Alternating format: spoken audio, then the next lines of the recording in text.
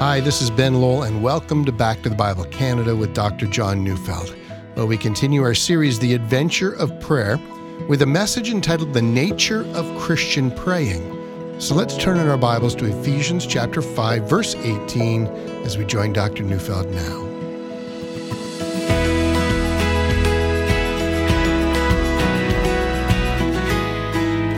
Some time ago, I read an article about a man in a Soviet prison. One day, while praying, a fellow prisoner was ridiculing him and saying, prayers won't help you get out of here any faster. And the Christian man responded, I don't pray to get out of prison. I pray to do the will of God. Now, that statement highlights the mysterious nature of praying. All of us have prayed for something to happen in which we would get out of a particular situation. And Jesus once told a parable about an unrighteous judge who gave justice to a poor widow, not because he cared about her, but because she wouldn't leave him alone and kept bothering him with her appeals for justice. And Jesus on that occasion was trying to make a point. If this unrighteous judge provides justice for a woman who kept coming to him, how much more will our Father in heaven, who is altogether righteous and merciful, provide justice for his people who cry out to him? Well then, it would seem that we do pray for results, or as we all might be tempted to add, to pray in prison, God, get me out of here. Provide me with justice. Provide me with mercy. But here's a part of the mystery of prayer. What should we pray for in time of trouble? Should we pray, Lord, deliver me from this trouble? Or should we pray, give me the power to rejoice in my troubles? Or, Lord, show me what to do now that I am in trouble. Two examples of just such a thing come to mind.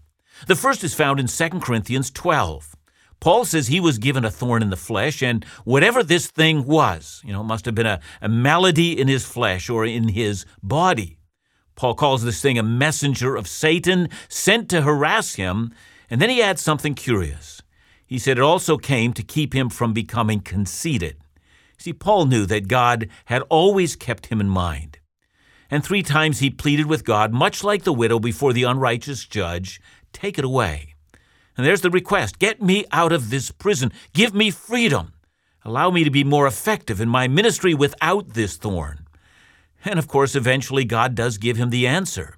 2 Corinthians 12, verse 9, my grace is sufficient for you, for my power is made perfect in weakness. That is, this will keep you from pride and arrogance, and this will make you more dependent on me. So the thorn stays. See, here's my second example, and it's Jesus praying in Gethsemane. Father, take this cup of suffering from me. Nevertheless, not as I will, but as you will. See, I see in these two examples an explanation of a mystery that often haunts believers. How am I to pray when I'm in distress, or like this Christian man who was unjustly imprisoned in a Soviet prison? And the answer to this conundrum is not easily come by. Do I pray for healing, or do I pray to rejoice in my weakness, resting in the will of God for me? See, I know this is a very real part of every Christian struggle in prayer. What do we do in every single circumstance? How do we pray? Well, I think there's an answer, but we can only come to it by stepping back first. So let's talk about the nature of Christian praying. Now, if you listened to me yesterday, you will have heard me speaking about the great privilege that we have to enter into the throne room of our Heavenly Father and to enter into the Holy of Holies by a new and living way opened up through the blood of Jesus Christ, who is our great high priest. And for Christians, that picture forms a general pattern of all of our praying. We pray to God the Father in the name of Jesus Christ the Son. See, Ephesians 2, verse 18, I think expresses it well. It says, for through him we both have access in one Spirit to the Father. Now, the context of Ephesians 2:18 is that Paul has been saying that both Jews and Gentiles have equal access to God. And so the words we both refers to that. But notice how he begins. For through him, he says. So who's him? Him refers to Jesus. For through Jesus Christ, the Son, he who has become our great high priest, we both, that is, Jews and Gentiles, have access to the Father. A door has been opened. But notice also that Paul says that this happens in one Spirit. And so here in our praying, we have a Trinitarian formula. Christians pray as Trinitarians. We pray to the Father. We enter the Holy of Holies, his throne room, bringing our requests to him. But we enter through Jesus, the Son, and we pray in the Holy Spirit. So let me say it again. Under normal conditions, Christian prayer is addressed to the Father in the name of the Son and by the power of the Holy Spirit. That's our understanding of the nature of Christian prayer. Now notice Ephesians 3:14. Paul says, I bow my knee to the Father. Again, under normal conditions, Christian prayer is praying to the Father in the name of Jesus, empowered by the Spirit. We remember that Jesus himself taught us to address our prayers to the Father. Matthew 6, verse 9, after being asked how we should pray, Jesus answers, pray then like this, Our Father in heaven, hallowed be your name. And that's what we find in the rest of the New Testament as well. In Ephesians 5, verse 20, Paul speaks of giving thanks always and for everything to God the Father in the name of the Lord Jesus Christ. So again, under normal circumstances, our prayers are directed to the first person of the Trinity, to the Father. That's how we pray. Now, before I move from this point, this has led some Christians to argue that we should never pray either to the Son or to the Spirit. I think, however, that's an extreme position. There are exceptions to this, even in the New Testament. Consider, for instance, Acts 1:24. That passage says, and they prayed and said, You, Lord, who know the hearts of all, show which one of these two you have chosen. Now, by the way, just a little insight. Pay attention. Whenever you find in the New Testament the term Father or the term God, it's almost always referring to the first person of the Trinity. And whenever we find the word Lord, it's almost always referring to the second person of the Trinity, that is, to Jesus.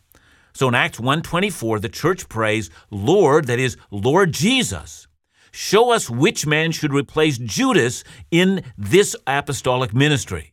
Why did they break the traditional pattern of praying here? Well, the answer is they did because it was Jesus who initially chose the 12, and since they needed to replace one of the 12, it seemed completely in order then to ask Jesus to choose another one to replace Judas. So, do you see, an exception has presented itself.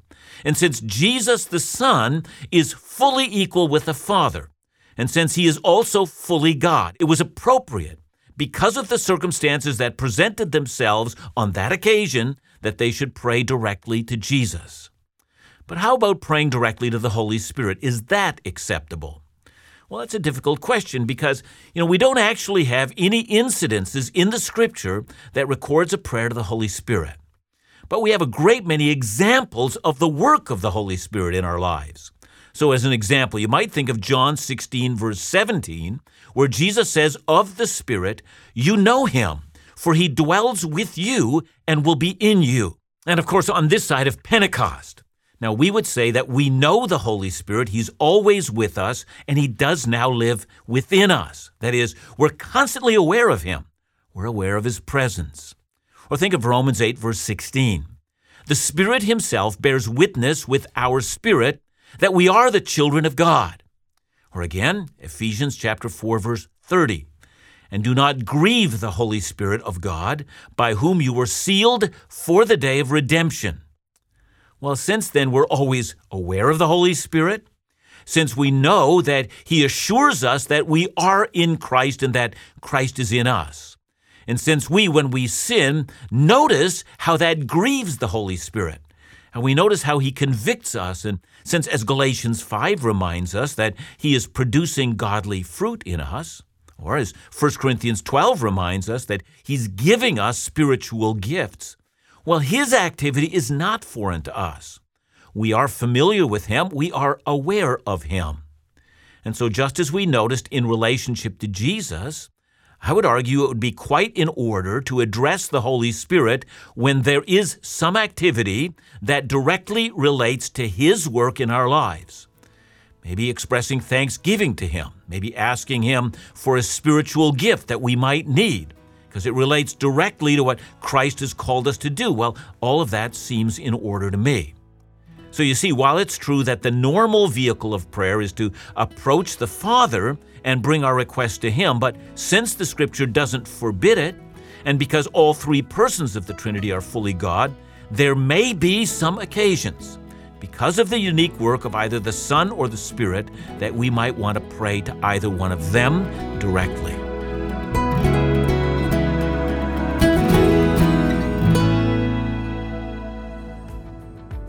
Today might be the day for you to consider becoming a Back to the Bible Canada monthly partner. You know, hundreds of people from coast to coast to coast have chosen to support the Bible teaching ministries of Back to the Bible Canada in this way. They've become a part of the foundation of this ministry. You know, your monthly gift, whether it's $10, $50, $100, or $500, sustains this Bible teaching ministry, including the daily program you're listening to right now. So if you've been blessed and challenged by this ministry and want to invest in the ongoing Bible teaching programs of Back to the Bible Canada and Dr. John Neufeld, well, give us a call today or sign up online. Choose to become a monthly partner. Call us at 1-800-663-2425. That's 1-800-663-2425, or visit backtothebible.ca. Back to the Bible monthly partners, together we teach the Bible.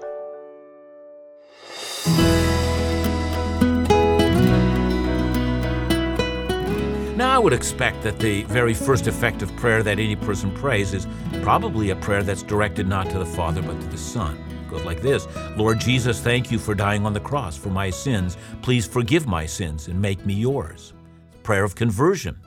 I also expect that every believer has on many occasions prayed, "Come, Holy Spirit, and fill me afresh. Make my sin distasteful to me, and make Jesus more lovely to me." I mean, those prayers are profoundly Christian ways of praying.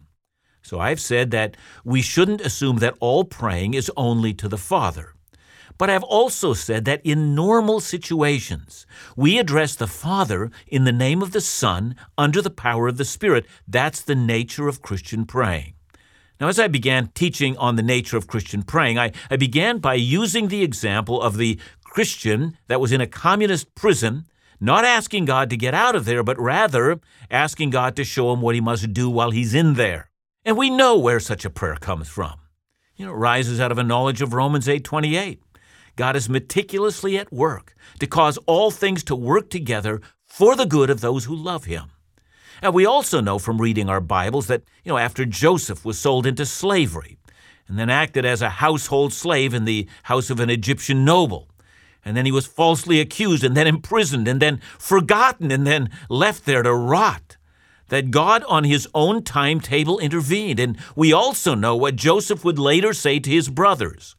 Genesis 45 verse 5 records him as saying, "God sent me ahead of you to preserve human life."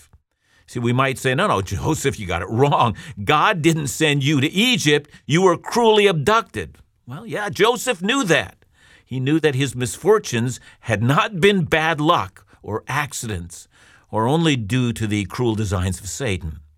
He knew that behind all of those things is the unseen and meticulous hand of a loving God. See, I'm saying that our theology directs our praying. People with really bad theology when they're suffering shake their fist at God and say, "How would you ever allow such a thing to happen?" And people with good theology, well, they already know 1 Peter chapter 4, verses 1 to 2. "Since therefore Christ suffered in the flesh, arm yourselves with the same way of thinking, for whoever has suffered in the flesh has ceased from sin, so as to live for the rest of the time in the flesh, no longer for human passions, but for the will of God." That is, as we grow in Christ, we have learned that suffering releases us from the love of this world. We know that we've not put our hope and our longing for comfort in this world. Suffering serves both to remind us that this earth has no comfort, and so instead we embrace the sufferings of Christ. And don't you think that that shapes and fashions our prayers? Of course it does. I knew one woman, after she was diagnosed with a life-changing disease, said to me, "Pastor, I need prayer, but would you promise not to pray for my healing?" That's what she said. "I pray I might not miss what Christ has for me in this illness. I don't want prayer for healing to take my eyes off that." Again, I'm reminded of the prayer of the Christian in the Soviet prison. I don't pray to get out of this prison. I pray to do the will of God. See, again, I'm not saying that we shouldn't pray for healing or for deliverance or for the hardships in our lives to stop, but we should always be searching for God and His will to be done in our praying. And I've said that our theology or our Bible study informs our prayers, and yet I would hasten to add that our theology is not enough. No one's strong enough to allow their theology and their principles to constantly govern the things they face. We need help. And for that reason, I think it is time to dig more deeply into the normal formula of Christian praying. Remember, we address the Father in the name of the Son and by the power of the Spirit. So what does that last part, that praying in the Holy Spirit, actually mean? Well, I'm reading Romans 8:26 and 27. Likewise, the Spirit helps us in our weakness, for we do not know what to pray for as we ought, but the Spirit Himself intercedes for us with groanings too deep for words. And He who searches hearts knows what is the mind of the Spirit, because the Spirit intercedes for the saints according to the will of God. So let's start with what I think is often the obvious. There are many times in my life, and I just don't know what to pray for. Notice that this passage begins with the word likewise, or in the same manner. Well, in the same manner as what? Well, according to verse 18 of this chapter, I am to consider the sufferings of this present time, and I am to conclude that no matter how great my sufferings, they are not to be compared to the glory that's awaiting me when Christ is revealed. It's what Paul talked about in 2 Corinthians 4:17 when he said, "For this light momentary affliction is preparing for us an eternal weight of glory beyond all comparison." Look, Paul's not saying that suffering is light or that it's momentary. At times our suffering can be overwhelmingly heavy, and our suffering might indeed last for a very long time. Now, some of you who are listening to me right now can attest that that's true. But it's key. In comparison to the weight of glory, suffering's light. That is, as great as earthly suffering is, heavenly glory is so much greater that in comparison, it's as light as a feather. That's the weight of what the great and glorious God is preparing for us. Now, back to Romans 8. The creation is groaning, says Paul, under the weight of sin, as are our own lives. The suffering is more than we know what to do. And so what do? Well, we pray. We go to God. But what do we pray? We don't even know. Shall we, like Jesus, say, "Oh, Father, save me from this hour"? Or shall we say, like Jesus, "For this reason I have come to this hour"? Shall we pray, "Heavenly Father, take this cup from me and release me from this prison"? Or shall we pray, "Help me know what to do in prison so that this prison might bring glory to you"? How shall I pray? And then comes the answer. We don't know how to pray. We're too weak. We're too unsure. We're unable to gain perspective. After all, when the waves are washing over our heads, how do we gain perspective? We can't. We groan. We call out to God. But our prayers are confused and desperate and unaware of the great God who is seated on the throne. All there are disordered words of the children of God. And so then, is this all there is to our prayers? No, says the apostle. The Holy Spirit helps us in our weakness. And then comes that line. It's a wonderful line.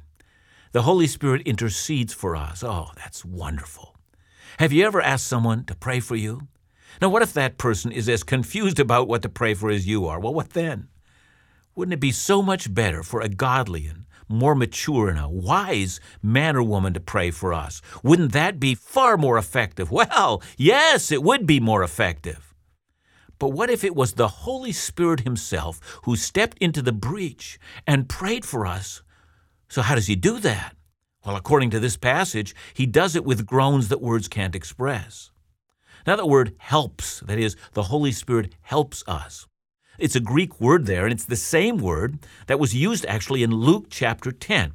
Martha is serving, and she wants Mary to come and help her. Well, that means that she's not going to stop serving, but rather Mary is going to come alongside and assist her.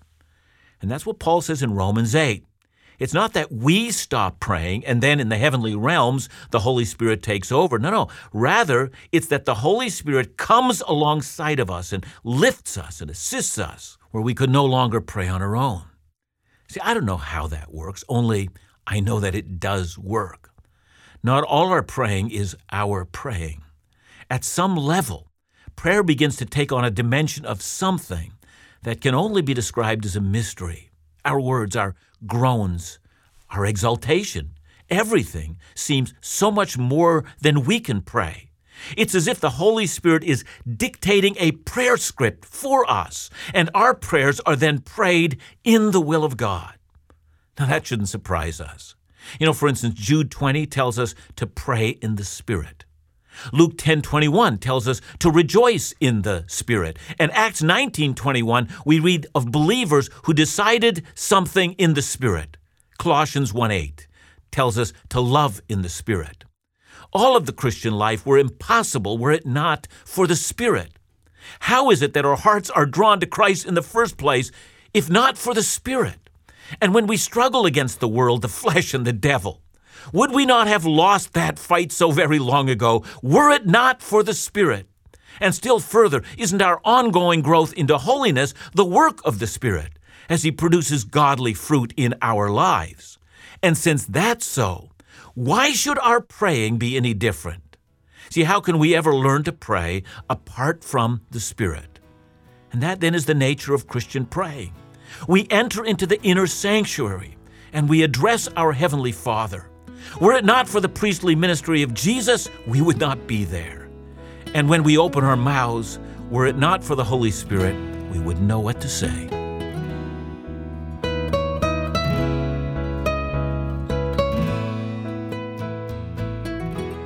John, let me ask you a question. Praying in the Spirit, your personal prayer tongue, some would call it. What's that about? Yeah, I know many people mention that. I want to say two things, Ben. The groans that are mentioned in Romans 8 is not a reference to tongues. At least I can't see it that way. I don't think that's what the passage bears out. However, we do know that tongues is a gift that is given by the Holy Spirit. And we also know that Paul, when he talks about praying in tongues, he speaks about, that my spirit prays, but my mind is unfruitful, meaning that there is something that arrives, out of me that wants to express adoration to God that I don't have the words to pray, and that tongues is given as a wonderful gift. So we want to affirm tongues, even as we also affirm that there is an additional work of the Holy Spirit apart from that. I want to say both of those. Thanks so much, John. And remember to join us again tomorrow as we continue our series, The Adventure of Prayer, right here on Back to the Bible Canada, where we teach the Bible.